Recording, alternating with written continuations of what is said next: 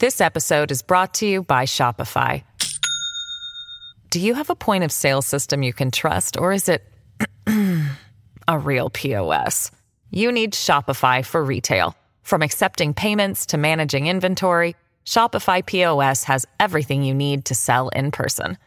Go to shopify.com/system, all lowercase, to take your retail business to the next level today. That's shopify.com/system. At Evernorth Health Services, we believe costs shouldn't get in the way of life-changing care, and we're doing everything in our power to make it possible. Behavioral health solutions that also keep your projections at their best? It's possible. Pharmacy benefits that benefit your bottom line? It's possible. Complex specialty care that cares about your ROI? It's possible. Because we're already doing it. All while saving businesses billions. That's Wonder made possible.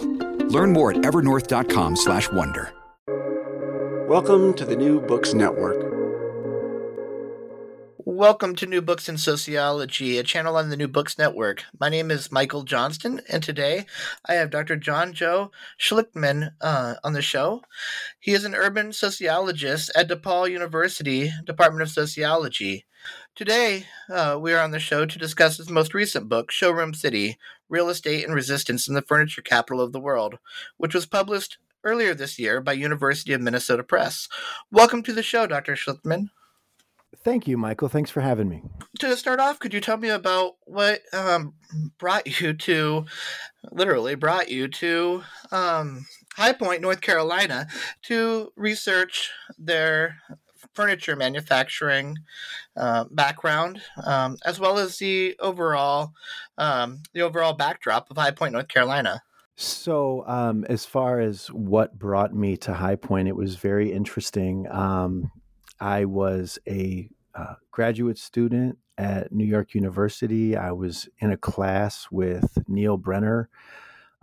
We were writing a paper, and we were studying urban planner, an urban planner with the idea of city-full non-cityness, this idea of a place that is everything you want a city to be and nothing that you don't want a city to be. And we were looking at the term exopolis, a place that is, just like this, that is just beyond the city, that has aspects of the city, but is what some people would call sanitized, safer, more predictable, more suburban.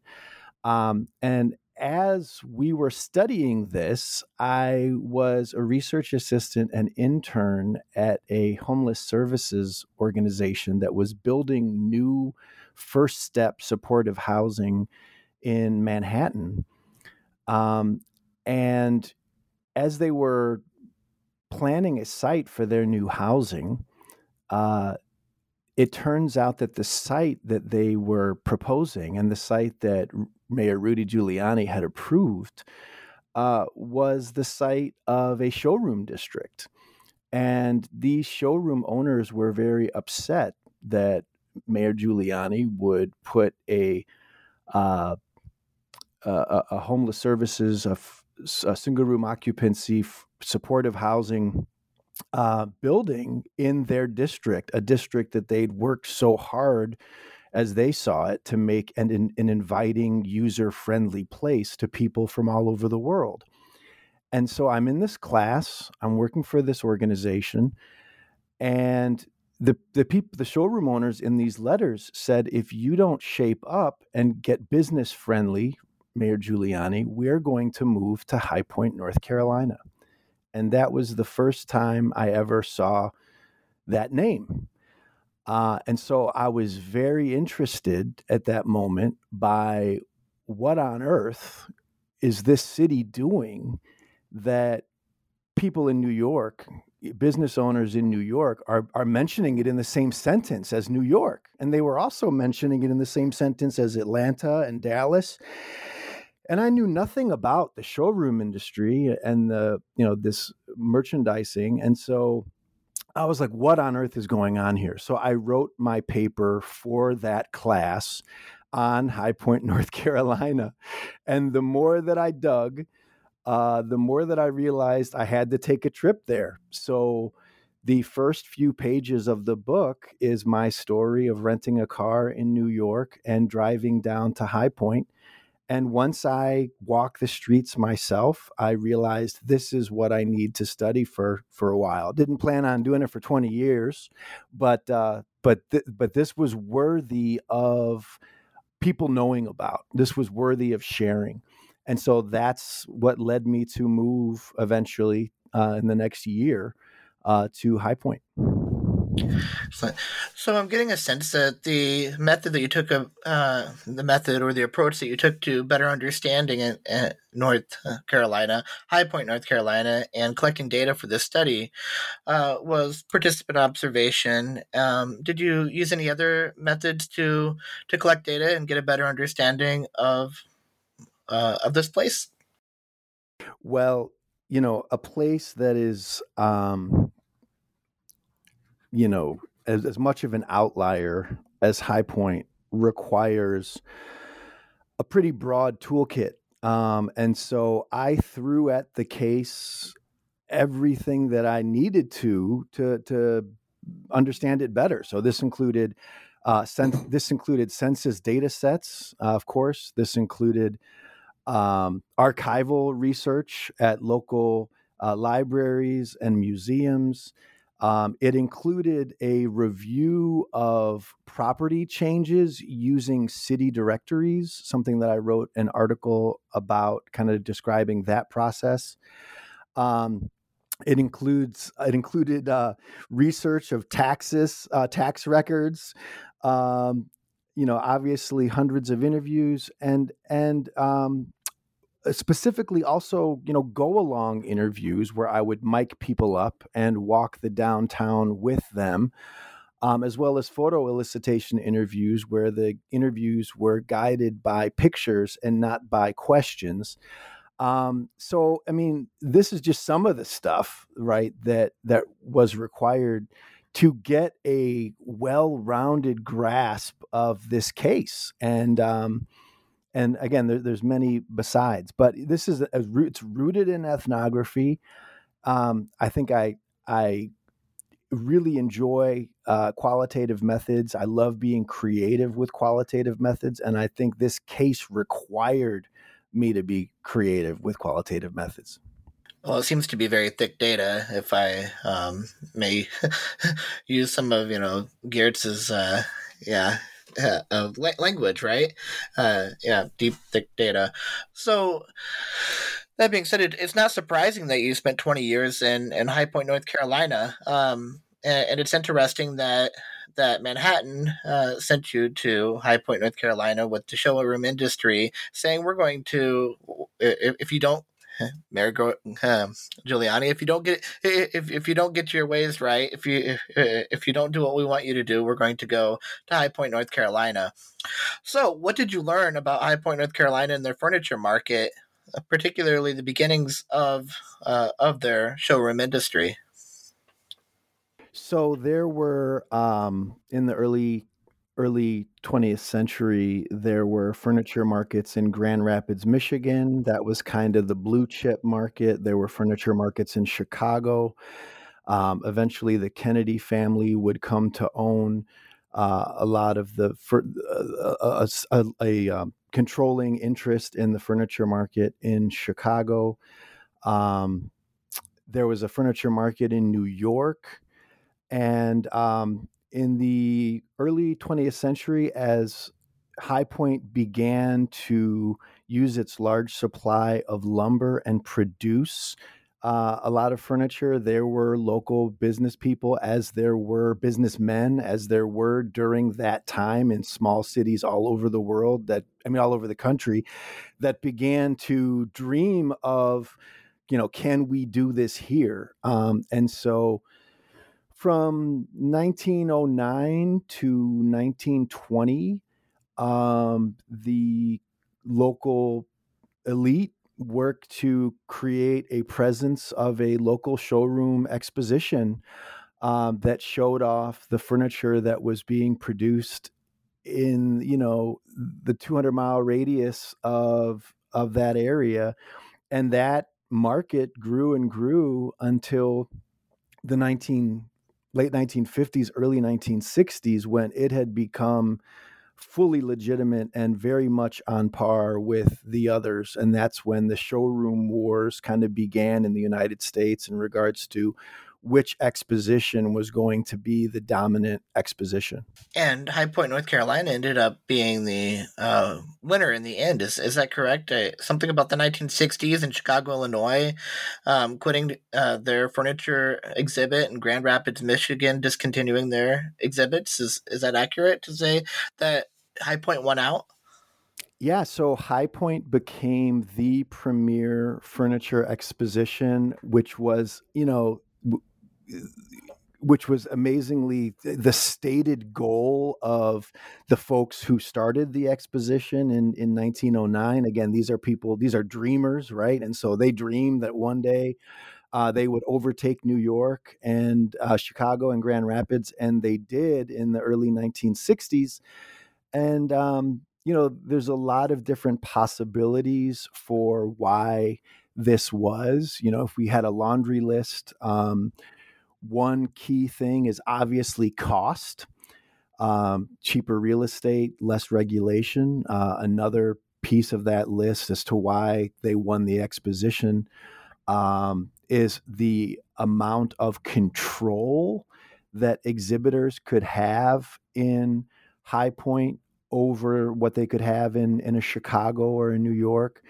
And then the fact that because the furniture wasn't produced in Chicago, furniture wasn't produced in New York. And so there was an ability to have a really a lot of innovation and a lot of collaboration between the production of the furniture and the showing of the furniture, so that, they were kind of done in conversation with one another.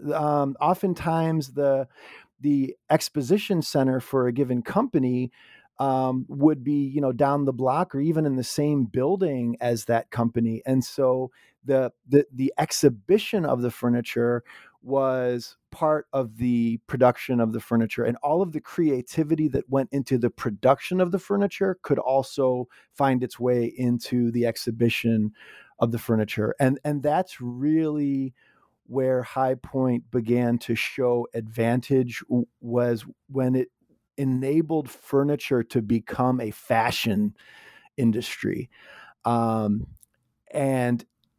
other, the Chicago exhibition buildings just didn't offer that, as one market leader said in High Point, they show keychains, one exhibit, and the next exhibit they show televisions, and the next exhibit they show furniture. And of course, that's a little bit of an exaggeration, but the idea here is that, these are just cubicles that are set up, and it was the complete opposite in High Point. That creativity that was infused in the market in High Point was there from the beginning. Yeah, it sounds like Chicago and New York may have had too diverse of an identity, whereas High Point was able to centralize and focus specifically on furniture.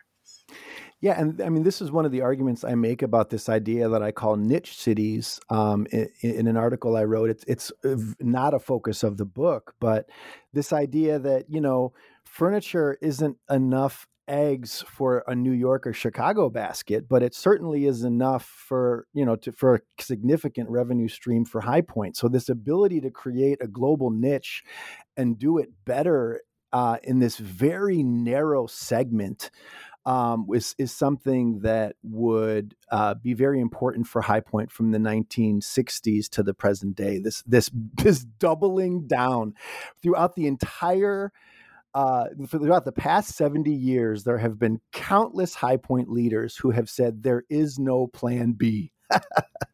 This is it. This is who we are. This is what we do. It's kind of like an athlete who says, no, I just rebound, or I'm just a great pitcher. And so that we are going to double down. We're going to become the very best that we are in this tiny little area. And we are going to be known across the world for this tiny little area. Yes, and even furniture is pretty complex. You write about the complexities of technology that advanced in making furniture, and about how in a post-Ford era, this cluster-based manufacturing process shifted a bit. What did this result in? You speak a little bit about outsourcing and changing of how furniture is both made and sold. Yeah. So one of the things I talk about in the book is, when when U.S. companies began, number one, automating, and then also, much like any other industry, the auto industry or whatever, once they began automating, it required capital, it required investment up front. That not every firm had, right? Implementing new production technologies and automating production, and the same thing with looking elsewhere for cheaper labor, for cheaper raw materials. Um, Not every firm could play that game. So the larger firms began automating their factories. The larger firms began looking to other places for their labor supply, in Mexico, in Asia, um, and this required teaching the labor, how to craft furniture. So many companies were out there. There's a joke one of the exhibitors, one of the manufacturers tells about, you know um, teaching skilled, creating skilled labor that knew the difference between different types of sandpaper and the different grains of sandpaper and how to use different. And so all of those things that were being taught to the labor supply, the manufacturers at that time were saying, "Oh, well, isn't this great? We're creating more and more people who can produce our furniture," never imagining, of course, that one day all of this skilled labor would pivot and create furniture themselves. And that's when the big shift of deindustrialization began to take root, and that occurred slowly in the 1960s, 70s, 80s, began to speed up in the 90s and 2000s, just like in many other industries in the United States. Um, and suddenly you have international exhibitors showing their furniture at the High Point Market, which, by the way, I'm using the name High Point Market because the market has changed its name many times over the years. It went from the Southern Furniture Market to the International Home Furnishings Market to the High Point Market when High Point wanted to begin to brand itself. So I just used the term High Point Market here. But you have these international exhibitors coming and now showing their furniture produced in other countries at the High Point show, and that's when everything just begins to change, and High Point becomes much more of a globalized city. And it's interesting, the furniture designers and the furniture producers see themselves as gunslingers, and it seems to be, not too far off with the large firms that are coming in and selling their products, uh, and the competition requires them to almost be, gunslingers, trying anything, using a battery of methods, as we talked about earlier, to sell their furniture. Yeah, and it's not so much it's not even so much selling the furniture, but also producing the furniture. And where do High Point designers, product developers, and manufacturers fit in this current globalized context? And so that was the gunslinger content, or the comment, that we need to do whatever we need to do to survive. And so one of the product designers and developers said, my banker asked me for a 5-year plan, and I said, all I can give you is a 5-minute plan, because I'm a gunslinger. I'm trying to figure out what I can do that China can't do. I'm trying to figure out what I can do that Vietnam can't do. And so a lot of this has to do with, especially with new technology, small scale custom manufacturing for small batches, rather than keeping large inventories of Ford stamped out any color you want, as long as it's black merchandise, catering to high end customers that want 2 of these or 20 of these or 30 of these, and they want it customized just for them. And new technology is allowing High Point to reposition itself as that. Now, High Point has always had the largest concentration of designers. So there's always been this wealth of design knowledge there. But the question is, how does this design knowledge adapt to the new context? And has this design knowledge gone from working in High Point in the 1960s and 70s to now maybe living still in High Point, but really working with a manufacturer in Boston or Paris and so now there's this renaissance of, hey, with this new technology, we can design here, we can produce here, we can innovate here. And it took a very, very, very, very long time for High Point leaders to see this. There was a lot of frustration among small scale furniture designers, producers in High Point in regards to the fact that this was a resource that was being squandered and overlooked, that High Point did not need to lure a creative class. Richard Florida came to Greensboro in the aughts and was talking to Greensboro about his creative class idea and luring the creative class to Greensboro. And High Point designers were saying, we don't need to lure anyone here. We're already all here. No one sees us, and we don't talk to each other because there's no fabric here for us, because High Point leaders had largely viewed the city as a deindustrialized place that now focused only on the exhibition of furniture. And that's a little bit of a broad brushstroke and an exaggeration, but certainly there was a feeling that High Point is all about the exhibition. And the exhibition had grown to 12 million square feet. And had swallowed the entire downtown of High Point. And so as the attention was being turned to the market, which only occurred at one point, it occurred 4 times, but then that was changed to 2 major markets per year. So you had the downtown with these showrooms that were owned by showroom owners all over the world that were only open twice per year. You had these designers, you had these product developers, you had this expertise to produce, but it was being overlooked in the name of privileging the market and what became known as the 6 days that matter. The only days that matter are these times when everyone from around the world comes here, and other than that, we just flick a switch and we're turned off in the eyes of many residents. Yeah, and the interesting thing about High Point is they never had to rebrand. I think of the interstate highway and how some cities out west had to rebrand as a result of people not coming to them anymore, or Rust Belt cities that once deindustrialization happened, they had to rebrand. But High Point, North Carolina, was able to remain steadfast on what they've always done.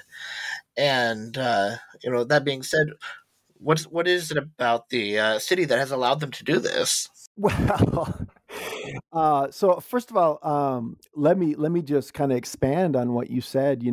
From the late 1980s through the 1990s, as there was a back to the city renaissance, and people, the early roots, the term gentrification was coined in 1964. We see it in the United States, certainly in the 1960s, 1970s, but 1980s, 1990s, this idea of coming back to the city was gaining major currency, and even small cities were trying to get in on the action. And you see quotes in High Point from local leaders saying, how can we get resident, not, you talk about visitors coming from the interstate highway. The local leaders were saying, how can we get our residents to come downtown? Because there were so many visitors, right? The issue in High Point was that there were so many visitors. And so, the efforts, the money, the committees, the citizen groups, they were trying to get residents and people from the region to come to High Point. They already had people from over 100 nations coming to the downtown. So I wanted to highlight that really peculiar problem that this city of, at that time, under 100,000 people had. But so why were they able to rebrand? Why were they able to keep their brand? I mean, they made a pivot from furniture manufacturing to furniture fashion, furniture merchandising, furniture design. And I think, they had to pivot in regards to manufacturing. And High Point built a bunch of industrial parks and other facilities that got into pharmaceuticals and other things like that, that replaced their manufacturing base. And of course, as with every other city in the United States, that switch of manufacturing base resulted in a loss of income for workers who were, had incredible value to the furniture industry, but did not have a lot of value to the pharmaceutical industry. And of course, throughout all of this, there was no unionization in North Carolina, so there was no fighting for better labor. So High Point did have a crisis in terms of, High Point did face the same crisis that Flint, Michigan faced in regards to the auto industry.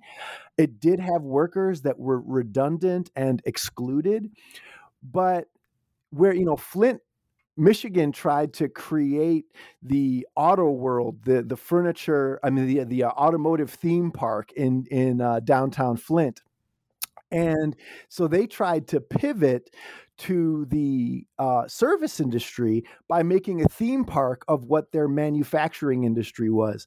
So what High Point did was just kind of make that same pivot. They made a pivot towards the experience of furniture. But because this idea of exposition brought in so much interest from around the world, doubling down in that one little narrow part of furniture exposition was enough to bring in significant tax revenue to High Point, whereas Auto World, in Flint, Michigan, wasn't enough to bring in any visitors, and it closed in less than a year. So High Point did have a crisis, the workers who used to work in the furniture industry, many of them, their major income was working part-time in the market as market labor during the 2 months where the industry was in town and setting up the showroom. So there was a crisis in High Point. It's just that High Point was able to keep a larger portion of its historic industry and brand around its authenticity because, hey, we're the original furniture center. I mean, how many of these other furniture centers actually make furniture? We bleed furniture. We have furniture in our soil. We have furniture in our DNA.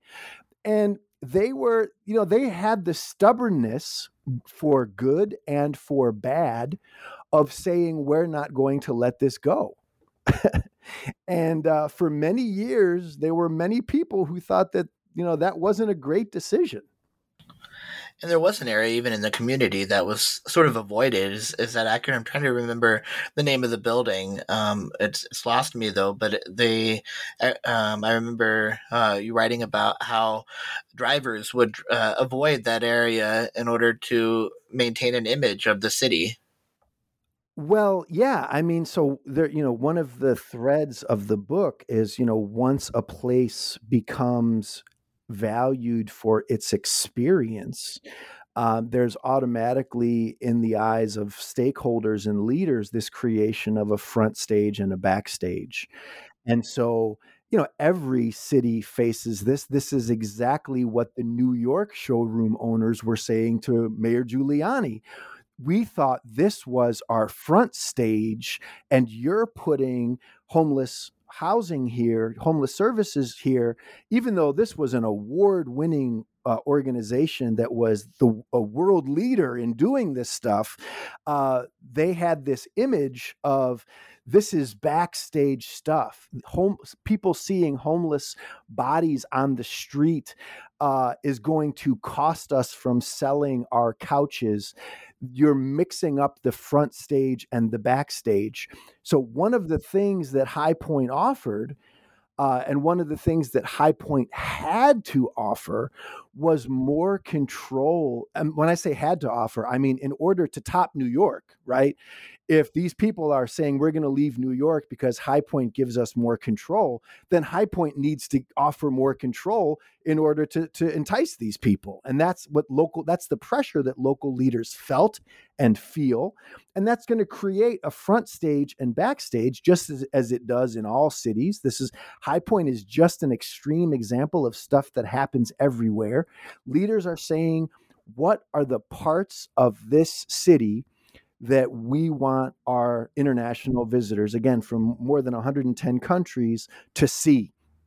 And that's going to create a front stage and a backstage and a policing, a visual aesthetic policing of that front stage and backstage. And, when that happens in New York, that's one thing. But when that happens in a city of 110,000, it's going to create a lot of tensions, and exclusion in such a small area is going to play out very differently. So facing that type of pressure is a huge challenge for local public officials who want to keep this exposition, but also want justice, and also want local residents to have a right to their own city, and all of the things that means. This episode is brought to you by Shopify. Do you have a point of sale system you can trust, or is it a real POS? You need Shopify for retail. From accepting payments to managing inventory, Shopify POS has everything you need to sell in person. Go to shopify.com/system, all lowercase, to take your retail business to the next level today. That's shopify.com/system. It seems that there are competing interests, even within the same groups of people, wanting to provide for both the people who have been longtime residents of the city, but then also wanting to continue to drive economy, because an economy is necessary in order for the city to maintain its same level of service. Yeah, and I think one of the things that occurred is, when the market had grown, the market grew substantially in the 1990s up till, around 2002. It was, 10 million square feet, 11 million square feet during that time. And, it was very easy for local officials to sell the idea in the late 80s, in the 1990s, that, hey, this is a great use for our downtown, because look at all of these other downtowns. Look at downtown Greensboro. Look at downtown Winston-Salem. Look at downtown Charlotte. All of these places are suffering, and we're not suffering. What, do you want us to turn down someone from Italy who wants to buy a building in our downtown when other cities are begging for people to buy buildings in their downtown? And so it was so easy to ride this wave of what was considered highest and best use. I mean, highest and best use was the name that I originally had for this book. It is the theme that ties throughout. That is what was constantly revisited over the years, is what is the highest and best use, and that's real estate terminology, for these buildings downtown. And the answers were always showrooms, because the alternative was Flint, Michigan. The alternative was buildings that were almost valueless. That's the way that that it was painted. And oftentimes that was the reality, because small cities hadn't had any type of resurgence in their downtown real estate. They were places for pawn shops and low revenue uses. And so this was a very easy argument for local leaders to make, that showrooms is the highest and best use for downtown High Point. And only 2 events a year. That's what's most fascinating about this, is that 2 events per year draws a majority of the commerce for the area throughout the year. Yeah, for the downtown. So here is what former Mayor Judy Mendenhall sat me down and explained to me when I first arrived in High Point. She said, you have to understand that although the event only occurs, 14 days per year, people are in town for that event, setting up, planning, meeting for much longer than that. Let's say as long as 2 months per year. And then more than that, the transformation of these showrooms is constantly occurring. So, showroom designers, as one of them says in the book, showroom designers begin designing for the next market in 6 months at the moment the previous market ends. They're already in conversations as to what the new product debuts are going to be. So when you model clothes, it's a pretty straightforward setup of how you're going to do the runway and what New York Fashion Week, right? But when you model furniture completely depends upon its context. So you have to create an entire context around that furniture, and that construction and contracting and redesigning and interior decorating, all of that stuff, and shopping for the other items that are going to surround the debuting item. Because, you have to find the candy tray that's going to be on the table, all of that stuff takes up the time in between the 6 months. And then the last piece of that is that the leases are all year. The leases are year round. Why are the leases year round? The leases are year round because the exhibitors need access to their showrooms to be doing all of this creative renovation for the next exhibition. And so the downtown is actually in use year round and is being paid for year round, despite not having any calls to the police, despite using hardly any utilities, despite not having any wear and tear because no one's there. And so for many years, this was a dream for local authorities. Excellent.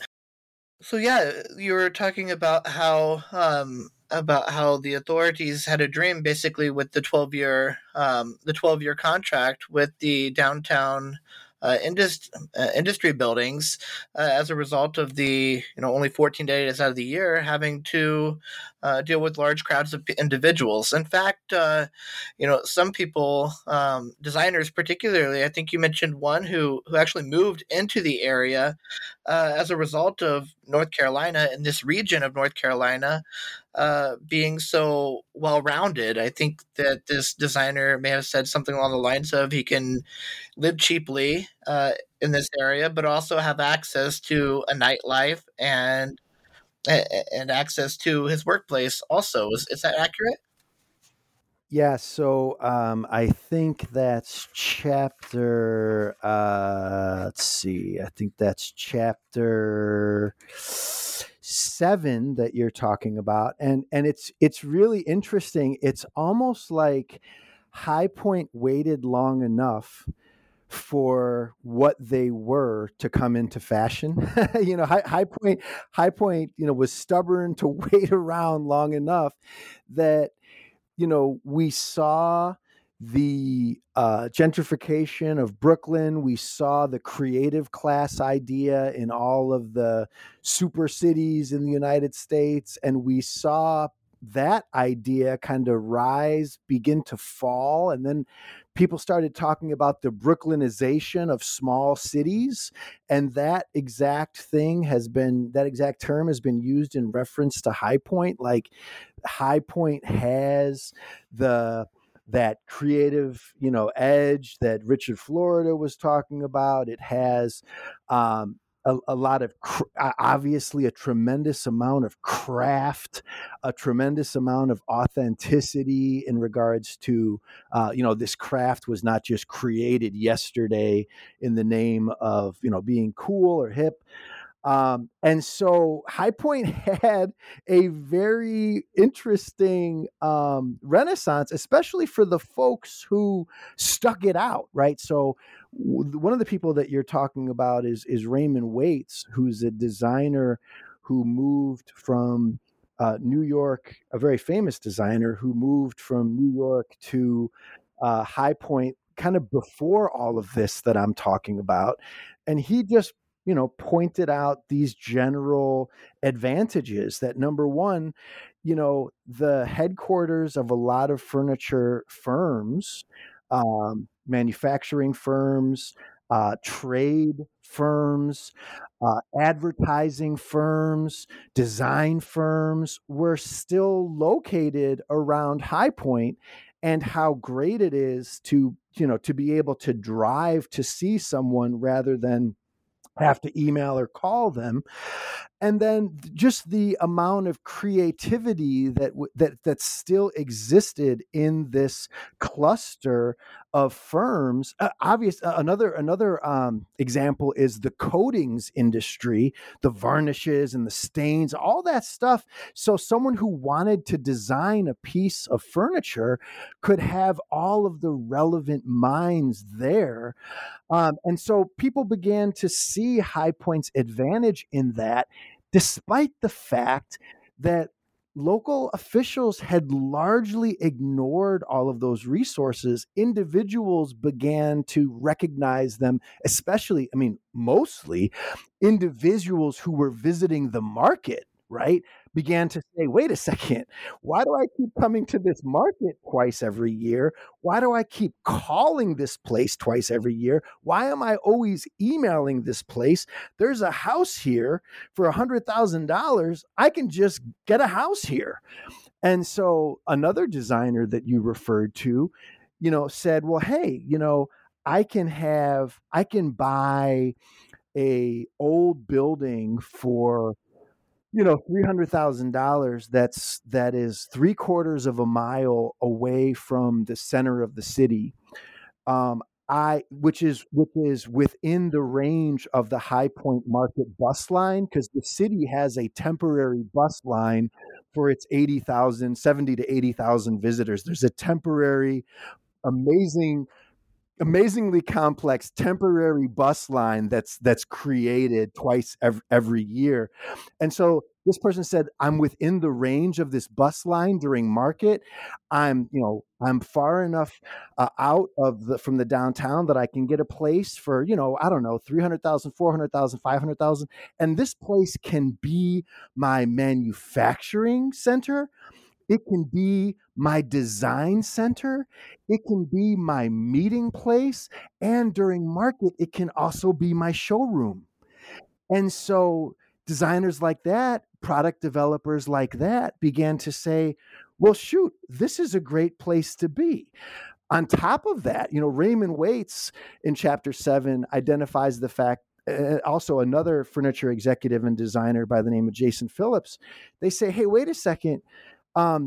My life doesn't have to be in High Point. I've got Charlotte right over there. I've got Raleigh right over there. I've got Greensboro right over there. I've got nature and hiking all around me. I've got the ocean as a reasonable trip when I want to access it. There's a lot here. If I look at this place as a region, there's a lot that this area has to offer. And so High Point, basically kept on wearing, it's like the person who keeps on wearing the same clothes until they come into fashion again. High Point kept on beating its same drum until almost in spite of itself, it became in vogue to locate there. Yes. One of the things that also you point out is is that not all people were in support of, which is largely what you go into in part 3 of your book. Not all people were necessarily on board with the showroom city and with the industry. I think a couple of the reasons were because of how many people were coming into the community, but then also the increasing cost of maintaining their own shops and their own style of living in the community. Is that accurate also, that you kind of had a divide in High Point, North Carolina? Yeah, so I mean, one of the terms that really brought this project to life, and really illuminated this project for me, was Saskia Sassen's term, the industrialized sector of the economy. So it's like you've got this industry here where the only people who are participating in it are local. You've got this little market sector here where the only people who are participating in it are, let's say, the sector for pizza. Right? The only people who are participating in the market for this pizza shop are people who are local, who are within a delivery radius. But then next door, you have a sector that is internationalized. You have people thinking about this sector in China and in Mexico and in LA and in New York. And there's people everywhere thinking about showroom real estate in High Point, where there's only, at any given point, there's only, 40 people thinking about pizza in High Point. So how is the pizza place ever going to be able to, as the current mayor now said, afford the dirt? They can't afford the dirt to build things for residents. And so this became more and more obvious as other cities nearby began to have residents mobilize for investing in their downtown. And so the example that local leaders in High Point had their eye on was Greenville, South Carolina. But they also had their eye on Greensboro, North Carolina, just a few miles down the road. And it became not only a question of the tax revenue that was coming in, but the question, what is this downtown doing for us as a community? Because other places began to look at their downtown again as not a place that nobody goes because it's destitute, but as a community meeting place, or what local leaders and activists in High Point called the living room. This is supposed to be our living room. It's not our bedroom where only we associate with people who are very close to us. It's not our front room or sitting room where we only associate very formally with people. The downtown's supposed to be a living room where everybody rubs shoulders with everybody. And we don't have that.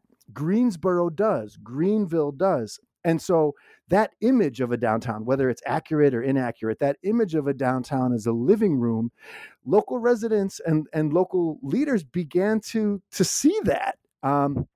But another facet is these downtowns were also generating a lot of revenue, right? So it wasn't furniture market revenue versus no revenue.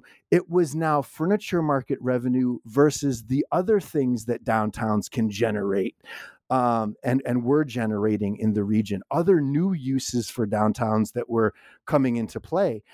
And I'd say the third thing is that, showroom use, while it created high values for downtown High Point real estate, it really hurt the real estate values of the land around the market, because there was no reason for anyone locally to be there. So you had this land that everyone around the world was bidding on, where people around the world were bidding on it. And then you have this adjacent land that no one wanted because residents didn't care about living near the market.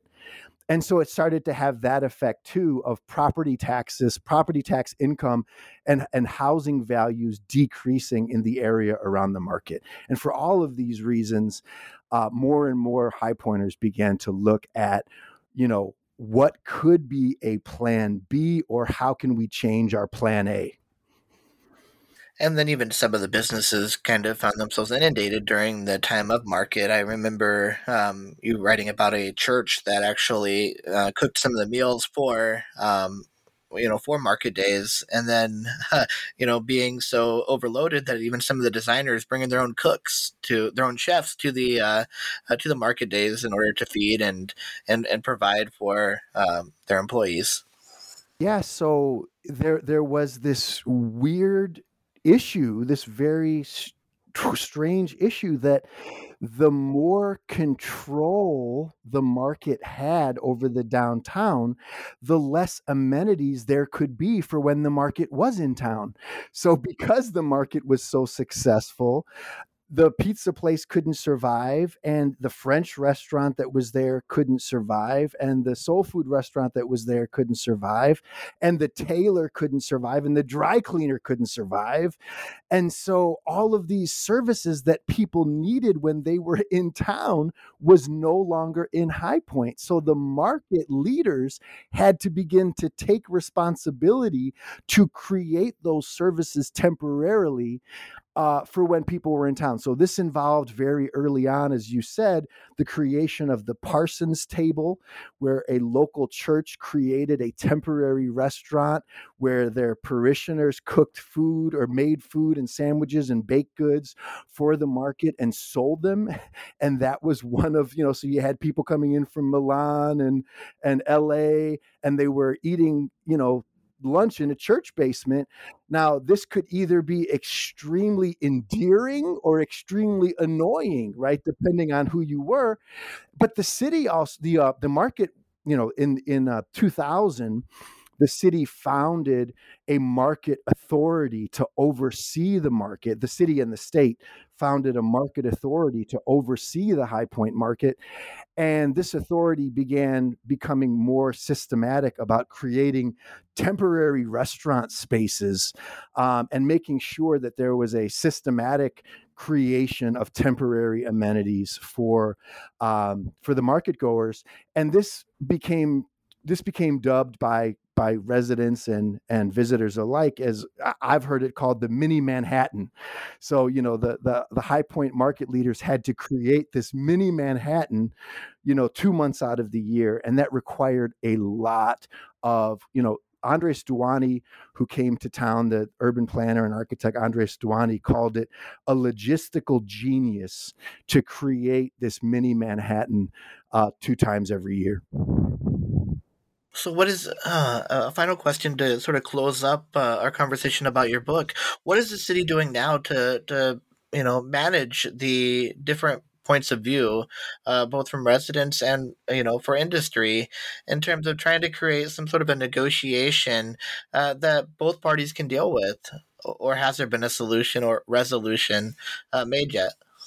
So one of the things we haven't discussed is that a major entity, International Market Centers, funded by Bain Capital, purchased 60, the majority of the downtown. So all of these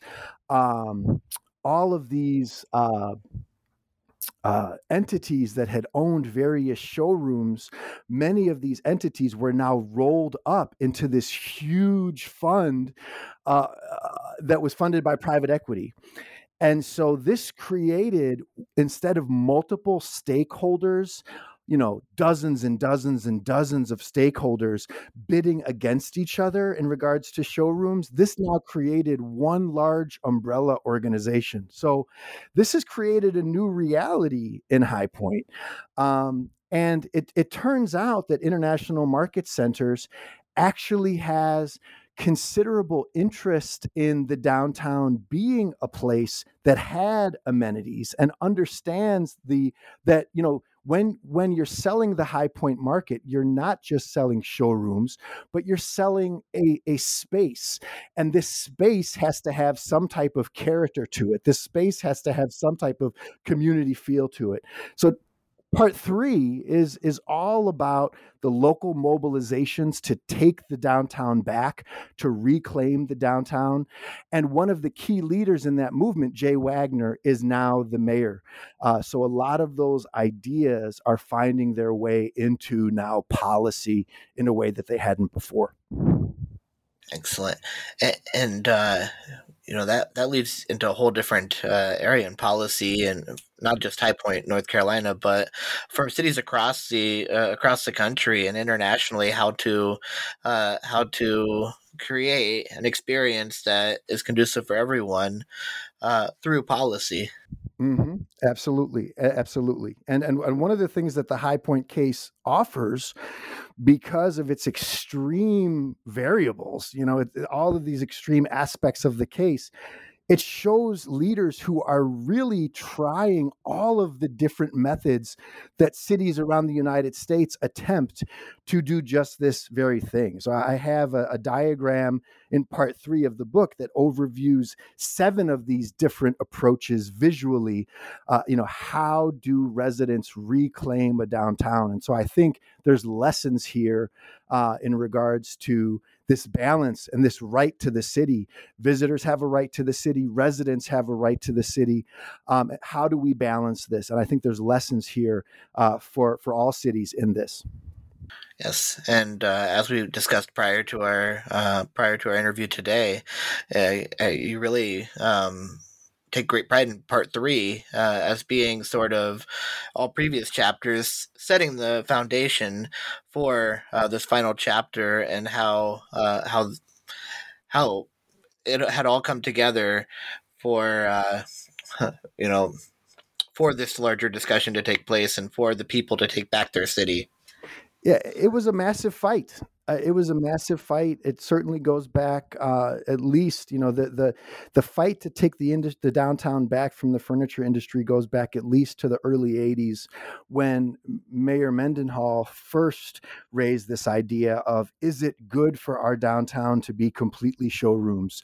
And that question became the pivotal question for the city up until the present moment. And that's the question, which is essentially the question of, is it best for highest and best use to reign in a place? And that's the question that they've been asking for the past 40 years. Yeah, right. It's $1 billion business, but is it serving everybody equally well? And how can we make it? Right? I mean, what can we do? How can we change the structure of it? This requires government. So one of the things you see in this book is a lot of conservative politicians, leaning on government to constrain what many call this beast. I mean, the market is a beast. It's a $1 billion to $5 billion beast, depending on how you measure it.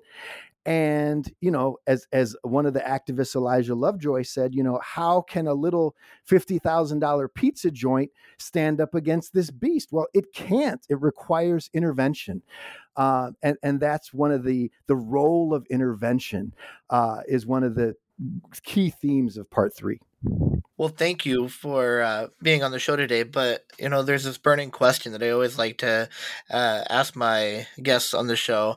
And that is, what are you working on now? I know that this book is, still very ripe fruit. And, but are you working on your next project?